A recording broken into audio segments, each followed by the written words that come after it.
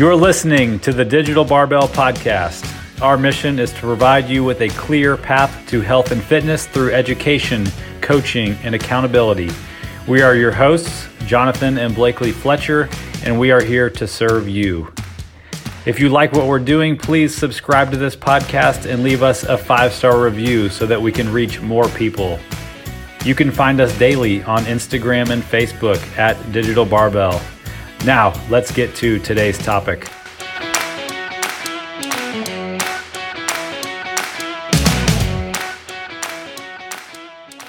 All right, guys, welcome to episode number 151 of the Digital Barbell Podcast. Thank you guys for being here as always.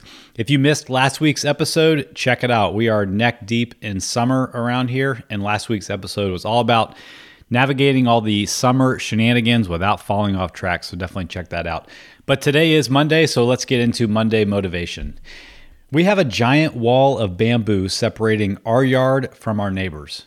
Whatever you just pictured when I said it was giant, double it. I mean, it's massive. It shows up on radar.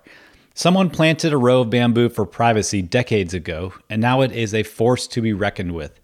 If you've never had bamboo on your property, you might not know how tall, thick, and fast it can grow. It seems like you can just go to bed, wake up the next morning, and see that it's noticeably taller. The other thing about it is that it spreads. Every week while Blakely is cruising the yard on her trusty steed, her John Deere riding lawnmower, I do the weed eating. Up, down, all around. I knock back all of the grass that is where it doesn't belong. And I'll be darned if that bamboo along the west side of the yard isn't trying to take over the whole place. Don't get me wrong. It gives us privacy from our neighbors and just the right amount of protection from that skin-melting afternoon sun. But it's relentlessly trying to creep its way closer and closer to our house. And let me tell you, those shoots of bamboo are tough. Too tough for the spinning plastic line of the weed eater sometimes. Routinely, I have to set down the weed eater and get out the machete to keep those persistent plants from getting out of line. Honestly, it would be easier to just ignore them and let them grow. But we go to all this trouble because we care, and we want to maintain this beautiful yard that we have. We want it to be nice so we can enjoy it. Some seasons it's easy, there's less rain, and we don't have to do much to keep things nice. Other seasons, it's a weekly battle just to keep up. But left neglected, our wall of beautiful bamboo would become a forest that blocks the sun, looks unkept, and covers our house and just takes over the whole yard.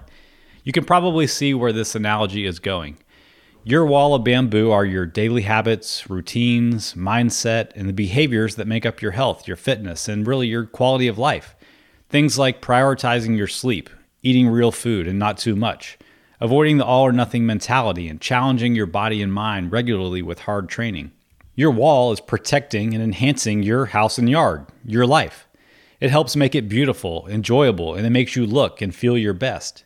It's a hedge against weakness, sickness, medication, depression, and dependence on others. But it needs maintenance. Because left on its own, your wall of habits will try to creep beyond its borders. A sprig will pop up here or there when you're not keeping a close eye. At first, they'll be easy to ignore. After all, it's just one or two. They aren't really taking away from the beauty of your yard yet. But like our bamboo, they take root fast, and they can grow and spread quicker than you'd think. One missed workout becomes 2, then 3, and before you know it, you've skipped 2 weeks entirely. Ice cream on Friday night becomes Monday, Wednesday, Friday, until it just becomes your nightly routine. The key to stopping the spread is to catch these creepers before they take root. It becomes so tough that it takes the machete to knock them down.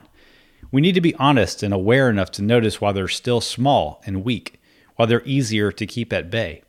How do I know this whole analogy is true and goes down exactly like this in real life? Because it happens to me too. I have to always be looking out my own window for the habits that are trying to creep their way in to snuff out the yard and the house that I'm trying to protect. I have to practice routine maintenance just like you. So the next time you notice something pop up, remember this episode. Catch it while it's still a young seedling and it's easier to cut. Don't let it take root and spread. Don't let it take over what you've worked hard to build. If you need a partner to help you with your workouts, your nutrition, and building habits that can change your life for the better, we can help. We're accepting new clients right now, so you can reach out through Instagram or just send me an email through jonathan@digitalbarbell.com. Have a great day, friend. Thank you all for listening. We truly appreciate it. But real quick, before we go, do us a favor and subscribe to the podcast and leave us a review. Be sure and follow us on Instagram and Facebook at Digital Barbell for all of the latest and greatest free content. If you're interested in working with Blakely and I, we'd love to talk. Apply for coaching with the link in the description of this episode or by visiting digitalbarbell.com.